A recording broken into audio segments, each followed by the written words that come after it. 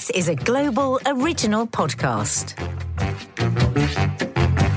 Hi and welcome to Confessions of a Modern Parent. The podcast where my husband Mark and I discuss the challenges, difficulties, frustrations, and ultimately the joys of being parents and step-parents to 4 wonderful, talented, beautiful daughters aged between 25 and 12. Well, a distinct sense of déjà vu in many regards with what we're going through, but we are talking today about how we remobilise ourselves, revitalise ourselves, and re-equip ourselves with totally illogical logic about not going out. Go to school, don't go to school, be at school, don't see your friends, please don't see your friends, be a parent, don't be a parent, be a parent, don't be a parent, go to work, stay at home, get a bus, don't get a bus. Overwhelming the NHS. Are you confused? I'm bloody confused. All these things that we're just washing over us and have done almost for a year now. When the girls said it's, what is it? March in 4 months. Very testing time for all of us, but we wanted to focus a bit more on how the kids are feeling. So what I would do now is I would hit play, not hit play, Yes. put your headphones in, don't put your headphones in. If you can hit play from home, then fine. Go for a walk, don't go for a walk, listen to us on a tube, but you can't get a tube. Marvellous. Welcome. Today is the first day of lockdown numero 2. Lockdown 2.0. Yeah. I can't actually believe it. It's kicked off already this morning. I don't know if anyone sort of looked at the news on the first day of lockdown. It's kicked off with a whimpering fizzle of nothing really, because it doesn't feel like there's any... I don't know why. I think I was expecting to wake up and feel a sense of sort of The Walking Dead or 28 Days Later. Well, I suppose like last time when there wasn't a soul out. Yeah. But of course, it is very much here. You know, all the shops, cafes, bars, restaurants are all closed down again. Absolutely just devastating for so many businesses. But schools, universities and colleges are all open. But also I was thinking today about all the children of those people that have had to shut down their business again, and all the conversations those children will be hearing, children and young adults that they'll be hearing. So not only have they been locked down and locked away from their friends, except they can still go to school, but also the enormous stress of being around your stressed and worried parents. And vice versa. So really, this is a conversation, guys, about how to parent through a second lockdown, but also what teenagers, young adults and children are really feeling about this. So it's coming from both perspectives. We're going to hear from teenagers, and we're obviously going to hear from on social media from parents. But it's like, what reservoirs of strength, knowledge, expertise, and experience are we going to be dipping into to get us through the next 4 weeks? When I would say that there is a fatigue that has crept into everyone, not just a fatigue around doing what we are being asked to do, but a fatigue around ourselves, our own mental health, our own energy. Look, we feel depleted. And I think the problem, because with the first lockdown, it was so shocking. I mean, I can still tap back into how scared I was at that time and how desperate I was to do whatever I could to stop this thing, whatever this thing was, this alien being. It felt to me at the beginning of the first lockdown, how can I protect my family? How can we just put an end to this so to keep the world safe? And of course for the most part, everyone stuck completely to the rules with the first lockdown. I think it all went tits up when Dominic Cummings... The noises in the background are a fully functioning family household in lockdown. Exactly. We would usually do this in the studio, but we can't. So that's the toilet flushing upstairs. And now that's the dog. Yeah, and it was all... And I think largely people were sticking to the rules until Dominic Cummings broke the rules. And then I really felt that people kind of started to give up. Yeah. Problem is with this lockdown, and whether you're a parent or whether you're a young person, is that I think all of us feel a bit hopeless about it. It feels really late, even our own girls say. But what about the circuit breaker that could have happened at half term when people were off school? You know, so there's an anger towards the government and what seemingly seems to be decisions that are made on the hoof and made too late, just like the first lockdown. So there's a lot of dissent, I think, just generally. Feelings of dissent. But can I just say, can I just add to that thought? Because I think for a lot of people, the dilemma we find ourselves in, and from what I see on social media and from conversations I have online and what have you, For some people, it's a very simple situation. The government says don't do this, therefore don't do it. And ostensibly, that is how, in a sense, we need or should be operating. The problem that's crept in is that there have been so many blindingly obvious examples of ineptitude, a breaking of rules, a one set of rules for us and a different set of rules for you, i.e. the Dominic Cummings thing, an inconsistency in the science, an inconsistency in policy, a sort of lack of detailed knowledge about the real day-to-day microscopic impact that this disease has in everyone's lives from different perspectives, an unwillingness between generations and different cultural groups to observe how difficult this is for other age groups. So within that, I'm sort of even including the fact that I said to my mum the other day, it's sad, isn't it, the way we kind of now just lumping old people as old people rather than the individuals within that group of old people. But obviously, our obsession in this conversation is with youngsters because it's Confessions of a Modern Parent. Equally, we vilify, villainize, and kind of, make young people feel like they're just one thing too. And I think this is the problem. We're being asked to forget our individuality. We're being asked to not have this thing on our head, which is called a brain, to question things. We've gone with it once, we've gone with it twice, but we're being asked, I think, once too many times. And I think the problem with it, you've hit the nail on the head there. There doesn't seem to be any room for debate. No. And there is, there's a growing group of people, scientists, epidemiologists, all kinds of people saying, hang on a minute, we'd like a different conversation about this. Yeah. And obviously, parents, children, we're seeing this going on, whether it's on news or online. And so it's brought up a lot of questions. Yes. So it's not just a case of, the government's told you to do this and now just do it. And also in everyone's individual life, sorry to interrupt, but also, in everyone's individual nuanced lives, there are blindingly obvious contradictions that are very hard to square for everyone. Yeah, and that's definitely come through with some of the comments that we've had from the young people that have got in touch with us, because I put out a call. You young people. We love the fact that a lot of young people do listen to this. I think originally, before we were in lockdown, I think young people used to listen to this to get the inside track on what parents really feel, what parents are actually worried about, not to kind of wrong footers, but knowing your enemy, if you like, is really good. Forewarned is forearmed, so better to get an inside track on what is really going on in the brains of parents, because that's what these conversations are about. This is an opportunity for us to confess how we really feel. And how we struggle, and we don't always have the right answers. But it's been such a happy realisation that so many young people do actually listen to this podcast and are now contributing more and more. And I actually put a call out on my Instagram a couple of days ago, and we've had so many, because I actually just said, do you know what? We do hear about the elderly, we do hear about the vulnerable, we do hear about, job losses and all of the horrors that are going on, but I have never heard the government discuss how this is impacting on young people, on teens. So we really did want to dedicate this podcast to your voice, and also for you to hear how, as parents, we are trying to find our way. We're navigating our way through a totally new, unprecedented situation. But when you said this, I remember something you said when you suggested this as an idea for this chat, this podcast. You said at one point a really, I thought, important line, which you said, I'd like just 1 hour of not worrying about the 360-degree scale of the problem. What I mean by 360 degrees is the all-encompassing, from all angles, constantly managing it all from all perspectives for all of our kids. And when you said that, I thought, it would be, because nothing I'm going through, nothing one goes through as a parent, or certainly we're going through as parents, is devoid of us thinking of everything through. How is this going to impact our kids? How is this going to impact Maddie? How is this going to impact Kiki? And I'm thinking about it in a very different way. How's this going to impact Izzy? How's this going to impact our relationships? How's this going to impact Fleur? And when you said that, I thought, do you know what? Sometimes when we do all these conversations, we do these podcasts, we do a lot of lives on our social media, YouTube, Instagram, all that kind of stuff.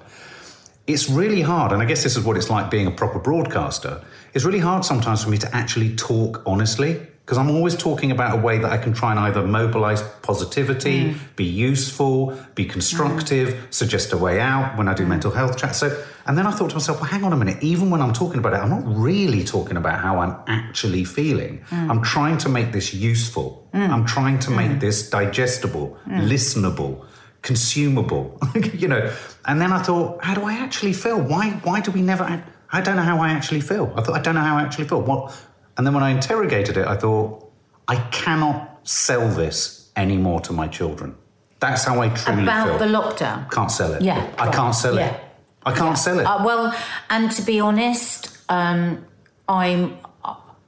we are really encouraging the debate in this house because we don't want to just be told one thing and not look below. Now, we're not in any way condoning sort of rabid, like, anti-masking I'm not even or any suggesting of that that we at can't, all. we don't do it. But I think everything in life, and when we're being asked to do something that's so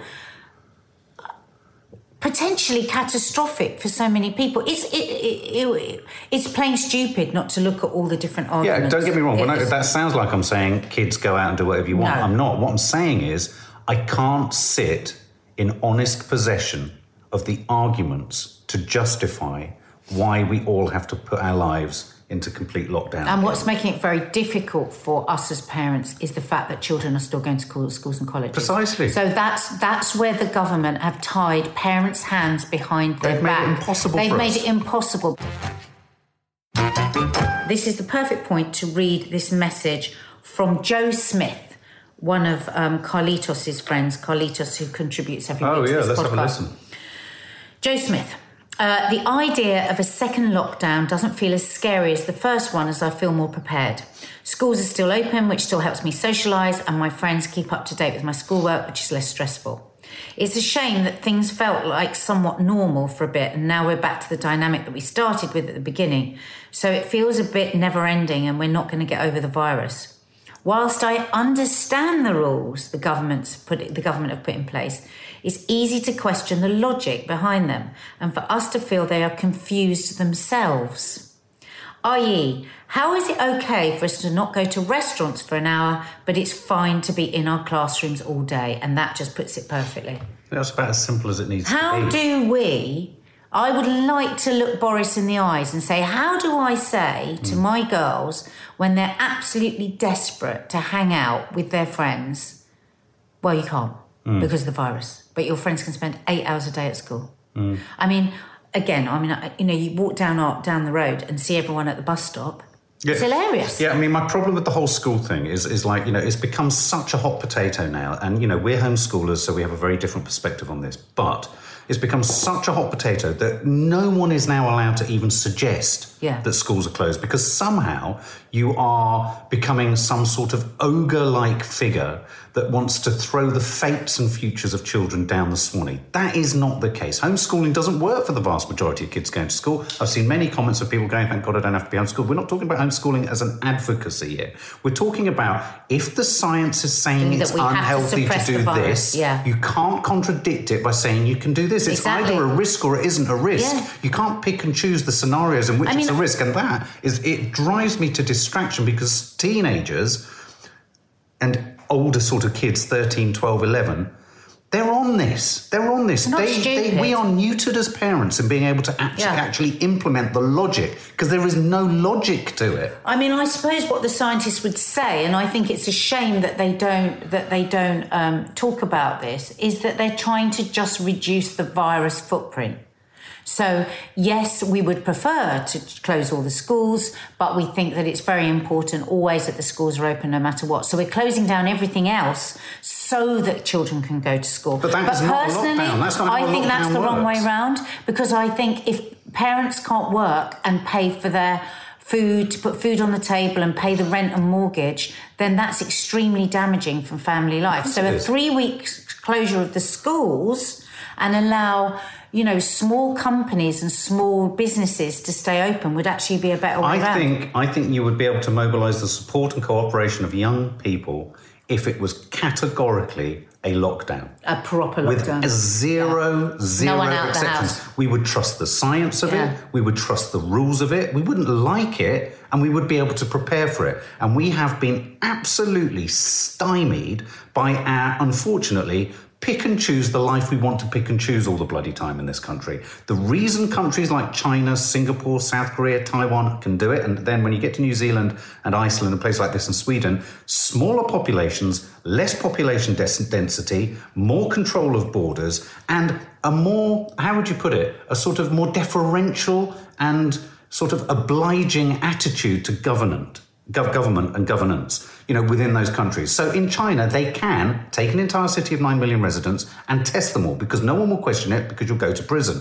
Now, I'm not suggesting martial law here, but you either implement a strict lockdown or you don't do it at all. Exactly. Because it was starting to work. The tiers were starting to work. Absolutely. Or you do, like you say, you do a really strict lockdown. You say, this isn't going to make any difference whatsoever about the virus. We're going to come out 2 weeks later, the virus is going to be raging exactly the same way, but we just need to halt the wave of people coming into hospitals because we can't cope with it. Yeah. Because we only have 6 ICU beds per 100,000 people because actually we've run the NHS down so far that we're in a mess with the NHS. Be honest, and I think you might get people more on your side. And I think, going back to what the subject of this is being parents in a second lockdown, how to parent. We've talked lots about all of the mental health issues, across many other conversations in this series of chats. So just go back to them and listen to them. But, obviously what we're going to be facing here is we're facing the same challenges again.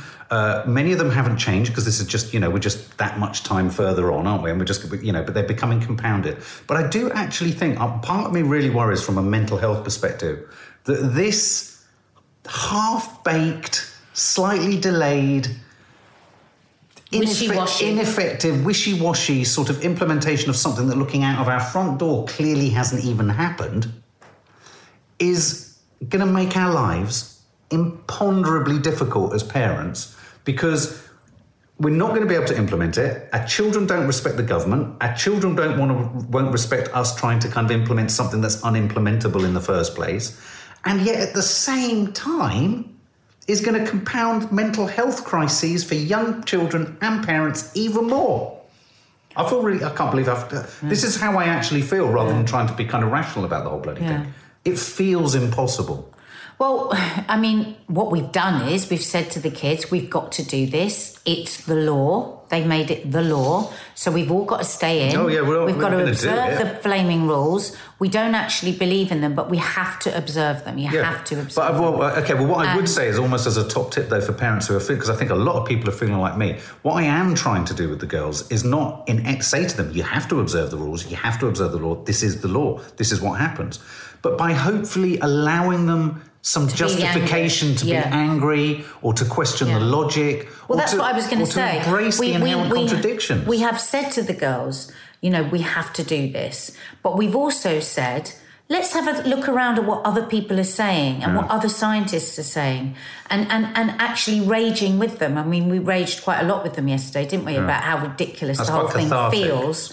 Because to just say, listen, you've just got to observe the rules and don't even talk about it, I think is very frustrating for them. Yeah. So if I had, God, I'm no perfect bloody parent, nowhere near, God, I make mistakes every single day. But one thing I do think that we get right is we do sit and actually really talk about how they feel. And I think that it's really important to ask how they feel, set a bit of time aside and actually listen to them. And actually also voice your own frustrations with it. Not just pretend everything's fine because they pick up on it anyway. They're not stupid. Can I also just give a bit of a shout out? We're very lucky. We have a big house, and we have sort of space between us all and all that kind of stuff. And we're very sort of, in touch with our emotions and all that kind of stuff. I'm trying to sort of draw some listeners' attention to the fact that we are acutely aware of our sort of luxuries. Because if I think back to when I was a child, and if I think back to, say, the house that I was in when I was, 12, 13, with my head in a cupboard and my feet out the door because my room was so small, and how there was absolutely nowhere to escape my mum's partner, and then I couldn't go out. I dread to think. Oh, that's what I always think about. And I think geography and space is such. If you've got a big family or you haven't got a big family, you've got a very small, it's incredibly hard. And you have to have some moments where you can be away from each other, however you work that out. And I think in saying and that... to say, go to your room, or if your kids are sharing a room, that you actually give them specific time where they can be on their own and where you can be on your own. Even if that's going and sitting in the bloody bathroom. I tell you what, I do that sometimes in this house. I just go and sit in the bathroom. And I think it's really important because I do want the listeners to realise, I do very much, and I am very aware of this, having come from incredibly tiny accommodations when I was a child. I take myself back to those situations when I think of the basement flat, and I think, oh my God, that would have been so untenable. So strategies I would have thought for that are, if you're in a tiny space and you're, as the adults are going to go out and do your exercise, to say to the kids, you can put your music on bloody loud, you can blast your music. Like we let them blast the music, like for washing up, they can blast the music. Absolutely. And I think it is about, because we have got space, but we've got the sort of house where you can hear every single thing in every single room, so nobody really gets any privacy. So that's why we hand over a certain amount of time when we go to the kids, blast whatever music you want at whatever level. And I think that everybody... And I think when you give that a bit to your kids, they do give it back to you as well. When you say, can I just have a bit of peace and quiet? Can I just have a bit of...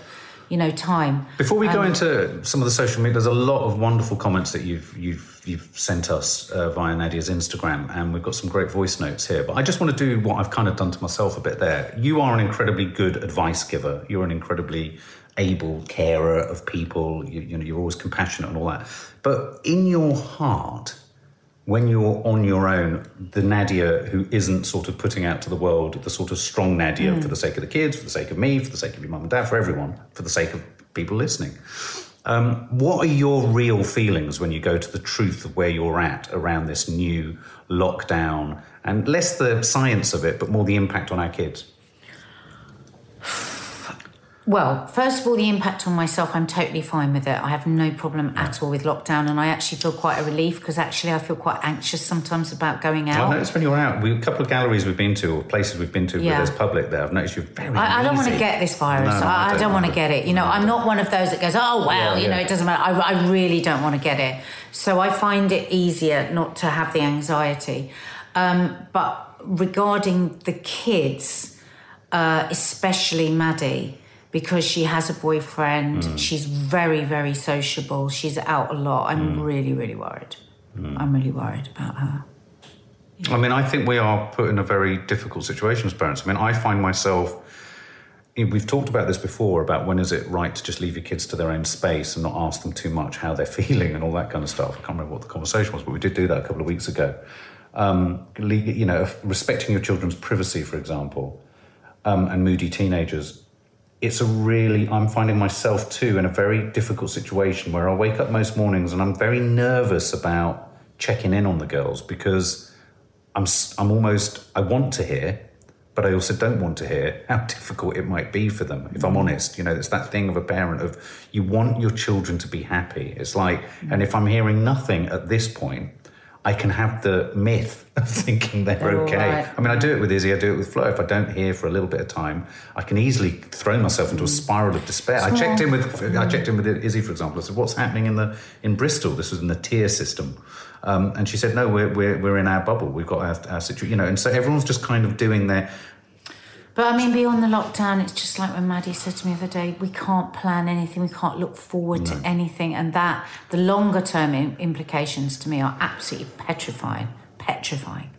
And I feel I'm worried about our kids' mental health, but I know that they're at an advantage because they've got two parents that talk a lot about mental health and understand it and get it, and will get them therapy if they were to need it and all that stuff. And I worry about the kids that don't have that, either because their parents just aren't plugged in that way, or because there's for whatever reason. I'm really worried about. I'm really, really worried about being a teenager is a pretty nihilistic, hedonistic, selfish time, as it should be. I'm not saying that in a pejorative sense.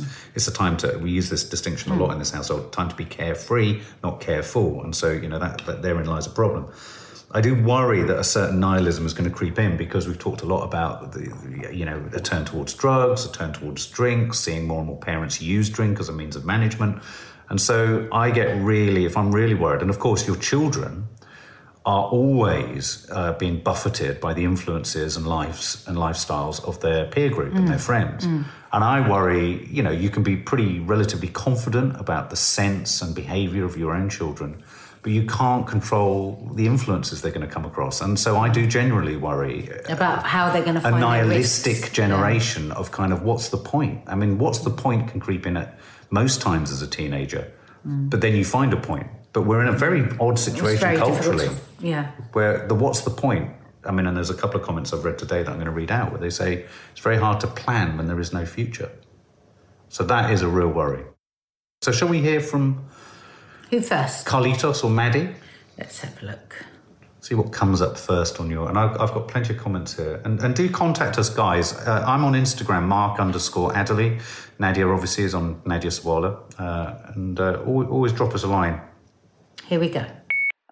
Obviously, I just want this coronavirus to go away.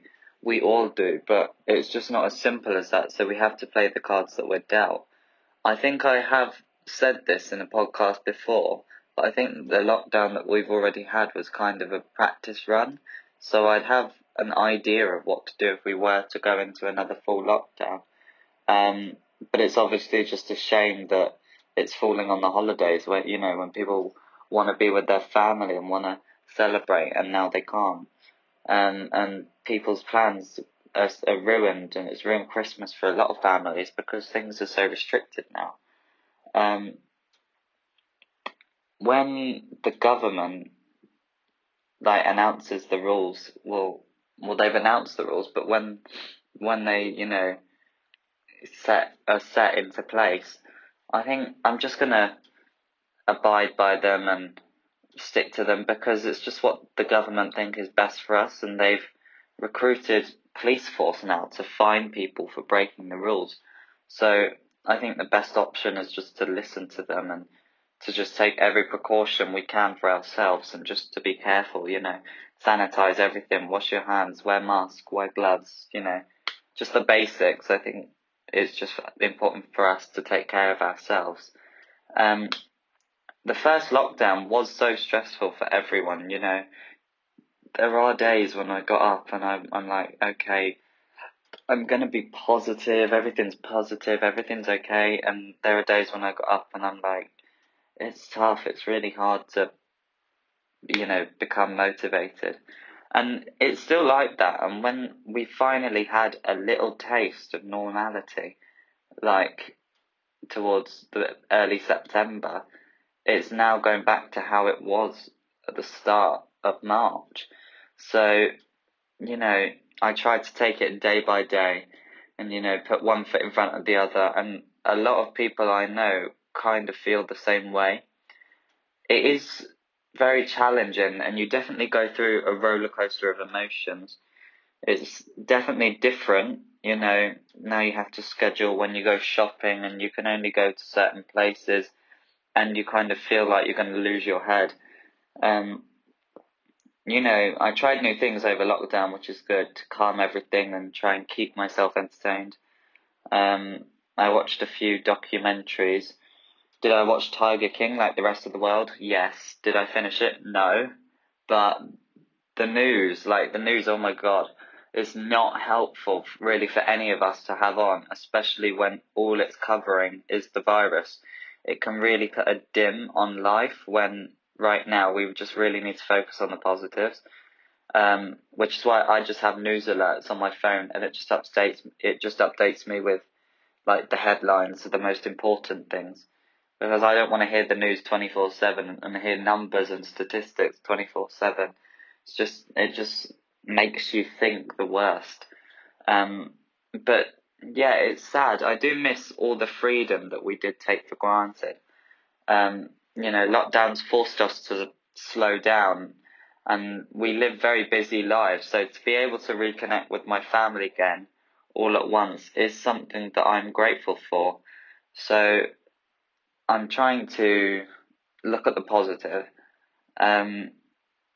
If the government thinks that it's best if we go into another lockdown, so be it. I'm just gonna listen. I'm just gonna do what I think and what I feel that I need to do in order to keep myself and my loved ones safe.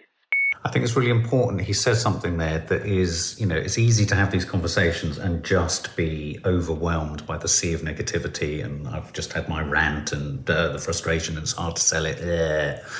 The positives are that you are and we can spend more time with our children. Our children can spend more time with us. I mean, obviously there's a negative to that because the problem is they want to be spending most of their time with their friends, doing what they want to do and exploiting their freedom. But if there is anything, I mean, Carlitos, again, there sort of sums it up. It's being grateful for the fact that perhaps we're just going to have a few more conversations with our parents that we wouldn't have had before. We might get to know our parents as humans rather than as parents. And as parents, we might like some of the things that our kids are into. Well, I suppose the very nature of being a teen, and I know there'll be lots of teens listening to this who are not connecting at all with their parents. I mean, I used to come in from school, storm up the stairs and refuse to speak to my mum. My mum wasn't doing anything, but that's where I was at. Last week's podcast was about moody teens, which that's true. The last person I'd have spoken to was my mum. Exactly. So we do have an unusual relationship because I think our kids are homeschooled, but this is the period of time when you're finding it the most difficult to connect or find anything that you can connect on. So that's where I think this whole second lockdown is a very scary prospect for a lot of parents and teens. Do you think lots of parents and teens are sitting there looking at each other going, it was all right the first time, but I don't know if I could do this again. Now, before we record each episode of our podcast, we ask you to get involved on social media. Hashtag Confessions of a Modern Parent. If you want to get in touch on our Instagram, it's at Nadia Sawalha and Family. On Twitter, at Nadia Sawalha. And if you're a little bit scared of Nadia and you're a little bit worried that she might tell you off, you can always come to lovely, cuddly old me on Instagram at Mark_Adderley. ADDERLEY. Thank you so much, guys, for all your messages. We really do appreciate it. So I'm just going to sort of fly through. Well, why don't you do one and then I'll do one because I've got a load here as well. Eddie Clarkey says, I think school should close because as soon as I was in college, the cases shot up. And that goes back to what we were saying. It's like, how do we sell this to our kids? When they're coming to that conclusion. Well, I don't think they can understand, and it's very hard to convince them that it's fine to play in a play. I mean, we drove past a school the other day, and they were all in the playground, all over each other, running around. Yeah. But they're only allowed to do that at school. Yeah. I mean, it's impossible. Liz Carroll says, my daughter says that she feels her youth has been taken away from her. Oh, God, and I feel that too. I mean, I've said this before on the podcast, but I've spent years saying to my girls, 17 was my favourite year of my life. And here we are. Maddie keeps saying, thanks for that, Mum. I'm 17. It's been the last year. Amy says, Amy, I just wish I could reach through and put my arms around you. I feel worthless, trapped, and like a nobody. Oh, God. Oh, sweetheart. You know what? I don't know how old you are, but a lot of people don't realise that Childline is there for all ages, for young people, and for all kinds of different problems. I really would encourage you to ring Childline if you're a child, and if you are older, the Samaritans, and get some extra help. Also, check out Anxiety UK website and maybe if you're feeling very anxious, there might be something there for you. I've got one here from Katie Roach. You two are the first people I've heard discuss in detail how hard it is for us youngsters. Thank you. Also feels like we are wasting our best years with little sympathy from adults. Sweetie. Well, that's why we do sort of emphasise it. It's not about, I mean, I'm sure there'll be some people out there who think, God, you keep going on about the youngsters. It's partly because I'm sick and tired of hearing them criticised all the time. I know, like it's their fault. Yeah. They're spreading it. They're doing it. I just think it's been brutal. I know it feels like you're wasting your youth, and I can't argue with that. I would feel that if I was your age. But we will come through this, and you are going to be the kids of 2020, and that is going to be a badge of honour. You are going to have gone through something, rather like when you hear, your grandparents' stories. She was the sort of war baby. And you will get you will get some of this back. Nobody can give you back your 17th year, like we say to Maddie. We can't ever give you that back. And like many of it's Maddie's 18th on Christmas Day. God knows what that'll be like. But Yeah, it's brutal. It's that bad. Susie says here, COVID app has just told me to isolate for 8 days. I've not used the app in 2 weeks and I haven't been anywhere. This is the reason I wanted to read this out was this is another problem when we're trying to say to our kids, this is more towards the parents that are listening, to stick to the rules and do this and do all that. And then this kind of mess up is going on. And it's really, really hard, isn't it? Again, I would say the government have tied our parents' hands behind their back. Well, they've made it impossible to parent. I mean, and that's the problem. It's hard enough enacting rules or justifying rules, but when you're presented with such illogicality everywhere, you know, all teenagers and all youngsters are like rats up a drain pipe, and I mean that in the nicest possible use of the kind of analogy, looking for opportunities to do what it is they want to do. So they can smell a rat literally everywhere with this because there are so many rats to smell. Eleanor Zulio, I keep dreaming of huge crowds and social events, and Rob Maddie has forever been sort of, you know, you get these on your smartphones, you get these anniversary photos that pop up, don't they, telling you where you've been last year. I think they need to probably stop that this year because all it's doing is rubbing up salt in everyone's wounds. I don't think they should do it. Yeah. I keep getting them and it's upsetting me, so God knows what it's like for kids. CMC says here, I have no idea how I'm going to get through this one day at a time. Well, you use a recovery sentence there. I mean, I would fully advise that, I mean, and what I try to do with the girls without saying to them, use AA or 12-step recovery or anything, there are lots of really great tips and tactics of handing over, you know, control, accepting that you're powerless. I mean, when a government says to you, you mustn't do this, you've got an opportunity to, certainly as a youngster, to say, okay, I'm powerless over this. I can't control this. I'm being told to do this, you know.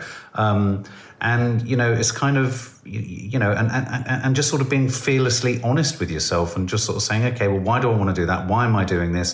Perhaps I need to do this for someone else. Thinking of others, being of service is something else that comes from 12-step recovery, trying to do things for other people. And also, you know, it's really, really important. Mark and I bang on about this a lot on all our social medias. You must get out into nature. You absolutely must. Hug a tree. You know, we are allowed this time to be out as much as we want.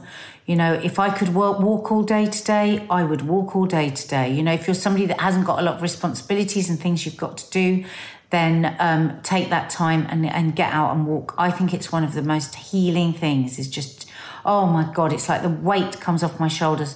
If that's not for you, you know, our girls use a great YouTube channel, Adrienne with yoga, and she's great for all kinds of people because she's really accessible, and maybe she's got some really simple meditations. I used one today, meditation for studying. Actually, it's not for studying, it's for anything. She might not be right for you, but go and have a look at her, and then somebody, you might think, oh, I kind of like her, but I think I'm looking for something different. Try and find an exercise that you love. If it's just putting your headphones on and dancing like a maniac in the bathroom away from everybody else, I do it in the laundry room, that really helps. Movement is extremely important. I don't know, you might be in a wheelchair, I don't know, but still, even online, there are lots of films for people in wheelchairs. Movement and nature are incredibly important for your mental health. But can I also say, I mean, it goes back to what I was just saying a minute ago about being of service to other people. Teenagers, I don't want parents, their parents are probably thinking, oh, for God's sake, I know, yeah, it's bad for the teenagers, but we're all living together and it's bad for all of us.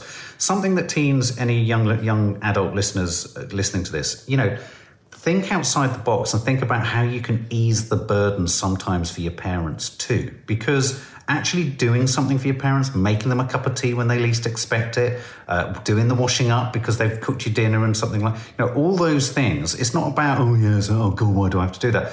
We're all pulling together and actually doing those small acts of kindness. Those small acts of kindness will make you feel better about yourself, because I promise you it'll elicit a positive response from your parents too. It's that thing of, yes, you're a teenager. Yes, everything feels worse for you than it is for most people. And yes, as a generation, this is true. But there are also ways of making yourself feel better about yourself by doing little bits and bobs for other people. I just wanted to quickly read this one as well from Paigey. 94. I'm feeling torn. I want to protect my family, but I also don't want to waste my 20s. And I thought that was really poignant because, you know, I've got two daughters that are in their 20s, 27 and 22, 20, yeah. And, you know, I've got huge compassion for the fact that when you're in your 20s, it's a weird place because you still feel like a child. You still feel new to this shit. You're finding your feet. You're finding your way. And we often say about ourselves, we're just adult children trying to be parents. But actually, you know, I want 20-somethings to know that we're thinking of you because you're laying all the foundations of your future now. And that's incredibly difficult. I got a message from Fleur saying, Dad, it's so bleak. It's bleak. And it really is. It's really, just about teams. And to go back again to the parents, it's okay to all sit together and say this is really bleak. Yeah. Because trying to pretend it's not actually can cause a lot of stress. Francisca, who's a big part of our, very present in our community here on YouTube, says, my little cousin Mariana just started uni. I never got to say goodbye to high school friends other than in exams, and is now starting uni with a distance. Sorry, this is covering over a couple of different messages. Her learning, she's very frustrated with her learning, demotivated. She'd give up uni, but there's no jobs. Well, I mean, I think that just encompasses how millions of young students are feeling across the world, and I feel heartbroken for them, absolutely heartbroken. We have the added horror in this country that they are also paying £9,000 a year. For a couple of often Zoom lessons. So how do you support somebody like that? I think that we just have to say that there are really good advancements with treatment, that we are learning a lot. We know so much more in the second lockdown than we did in the first, and the way this virus is working. I really, really believe that come spring, it's going to be very, very different. The world's going to be very, very different. And I suppose we just have to keep saying that to them. Yeah. This is going to be hard. It's going to be super tough. It's probably going to be one of the toughest things you'll face, but you will get through it one day at a time. A couple of quickies I'll just read through. Krista V. Ricks, you're another part of our community. I feel like I'm walking on a glass bridge that cracks with each step. It's a very vivid image. Beautifully put. Izzy Hastings, I'm 24, so not sure if I count. See, that's what breaks my heart. Of course you count. I'm feeling crushed and trapped. Can't see my boyfriend until after lockdown.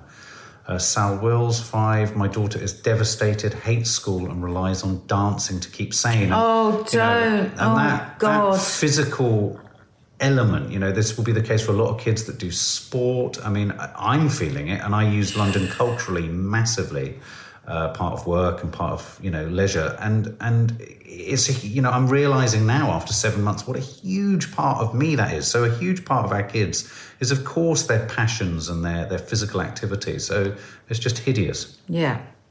I want to read from here another one of Carlitos' friends who has messaged us, Rosie Whitehead. The second lockdown isn't feeling too bad because we've been through it once already. Of course, I'll be obeying the rules as I'm around vulnerable people. You see. Well, it's so interesting because Margot here says having the constant burden on your shoulders that if you go out, you're putting your family at risk. However, I really don't understand the logic behind all the precautions. Society doesn't know the ins and outs of everything to do with COVID. The government know much more. So in my opinion, it's much easier and safer to just go along with what they say. The first lockdown, I think, took a toll on a lot of people for the worst because it was so unexpected. Thankfully, everyone should be much more prepared and have an idea of what it will be like this time round. I think schools being open will help a lot of teenagers with their mental health this time, as they're still able to have a social life. And that's very important. We have to understand that for so many kids, of course, it's very important that they're still going to school because they didn't want to be stuck in the house with their families. No. Our argument about school isn't about that because we understand the mental health benefits of it. It's just, it feels very difficult, the lockdown, if it's not a proper lockdown where we're not spreading. Absolutely. We've got one more message, and that's from our dear daughter, Maddie. So let's hear from Maddie. Maddie, who's 17, in case it's the first time listening to this podcast. So, obviously, it's quite depressing, another lockdown happening. I think for everyone my age as well, it's just kind of real, well, for everybody, but it's just a real, I don't know, downer, because, you know, we were kind of promised that there would never be another national lockdown. And yeah, I just find it quite, I don't know, it's just very, I think it just kind of stops everyone from feeling like they're kind of getting their life back together, and it just stops any type of motivation, because it's just like, oh, there's nothing going on, you know, lockdown's happening again, everybody's going to be inside, what's the point in doing anything? And I'm really worried about what this second lockdown's going to do for people's mental health, because the first one wasn't good for it, and I feel like people just kind of getting back to normal, just getting kind of, well, happy again. And I think this lockdown might knock a lot of people again, and this time a lot harder than before. And although they're saying that, you know, they can't extend this lockdown and it has to finish on the 2nd of December, you can see why people don't believe that, because last lockdown, you know, it was always, oh, it's 2 weeks, it's going to be just 2 weeks, and it ended up being 3 months.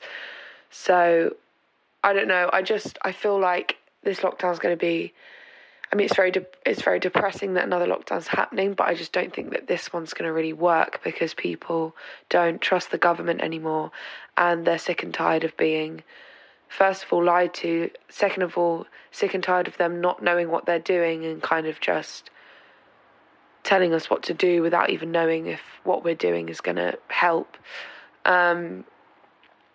So yeah, I think that people just aren't really going to stick to this lockdown. I think that the first, maybe like the first few days, maybe the first week, people will. But I mean, from what I've heard from people I know, nobody's really planning on sticking to it, because they just don't see how it's going to help. They can't really sacrifice their mental health a second time like that. And I think also the reason why people are really angry with this lockdown is the fact that you know, everything about it is like a normal lockdown, apart from the fact that they're not closing schools and unis when the cases rised after schools went back. And I just think that if you're going to do a lockdown, I don't think they should. If you're going to do a lockdown, they just need to do a really strict 2-week one with no schools, no unis, no anything, like they did in March, and just a short, strict one, rather than this one for a month that's kind of like laid back and a bit like, you know, oh, like stay in if you want to, but you don't have to, and, you know, go to school, but don't go to see friends. It's just, it's so confusing, and it's so, like, yeah, I don't know it's just, I feel like people are just going to be so tired of how inconsistent the rules and the, you know, kind of facts are of all of it all. But yeah, I think that this thought of a second lockdown is really depressing for me and really depressing for everyone. But I don't think that it's going to be like the last lockdown. It's not going to be as strict. It's probably going to be strict for the first week, and the police are probably going to enforce everything they're going to do. But then after this week, I'm pretty sure everybody's going to be back to normal, because if everybody doesn't stick to the rules, then what can they do? Do you know what I mean? But yeah, I am really worried about people's mental health. A lot of my friends I'm really worried about my own, because I just think, because like even though, like, obviously I don't mind like the actual thing of being in the house and being with my family, like that's fine. It's kind of just more the fact that I know I can't go out, I know I can't see friends, the fact that there's going to be so little motivation during lockdown to do anything, and that, I don't know, and I'm also worried about my friends' mental health as well, which I feel like will affect mine. And yeah, and I just wish that, to be honest, the main thing I wish was just that the government had more recognition for mental health. I just don't feel like people care about it at all, and it's not even seen as an issue at the moment. And that definitely scares me, because people have bad mental health in the first place and then don't feel like anybody's there to look after them and make sure they're okay. Then that's really dangerous. But yeah, if you couldn't tell, I'm not happy about another lockdown. It's interesting point she makes there, actually, that we hadn't, which we hadn't talked about, where she said, I don't believe them anymore because and that's very, very difficult for all of us, isn't it? That they're saying it's the 2nd or the 4th or whatever it is, but people aren't going to believe that. And that's a big issue. For all of us. And I thought what she said, which was particularly astute, was the fact that her friend's mental health impacts her mental health. So I think we have to really understand that just as you can have sort of bad influence from friends and peer groups and everything, there's also a collective sort of empathetic connection between a lot of these youngsters. You know, you often hear these terrible stories in the past where, you know, a mental health problem can sort of almost create this sort of group sort of psychology. I think it's really important that, especially in this little interim between the first lockdown and this new lockdown, where they've all been able to intensely kind of get back together for a bit, they've been able to reconnect, they've been able to talk, they've been able to overcome those sort of social awkwardness that a lot of them were talking and worried about in the first lockdown. They've rebuilt those connections, they've rebuilt those sort of empathetic sort of channels of connection. And now they're all plugged into each other within the context of this crisis, if you like. And I think it's really important to think about that, you know, if Maddie or Kiki or Fleur or Izzy, all of their friends are on an absolute downward spiral, that's going to pull them down too, regardless, as she rightly says, of what the situation is at home. She doesn't mind being at home, and I'm sure a lot of kids feel this, but she does mind not being told she can't be anywhere else. It's two different things, isn't it? And, you know, just going back to what you were saying earlier about how do we actually feel, just listening to her again, and actually I feel from a parent's point of view, I do feel exhausted at the thought of trying to keep everybody happy again, like we did in the first lockdown. You know, we did all the, I don't know, we were on alert the whole time to make sure they were happy, you know, whether we're giving them lovely meals or whether we're trying to think of something positive to say, or whether you're acting the fool, or whether we were really on full tiptoes the whole time, and worrying about their mental health, I'm starting to worry about my own mental health. Well, I don't know how much more I can take about worrying about everyone else's mental health. No, of course.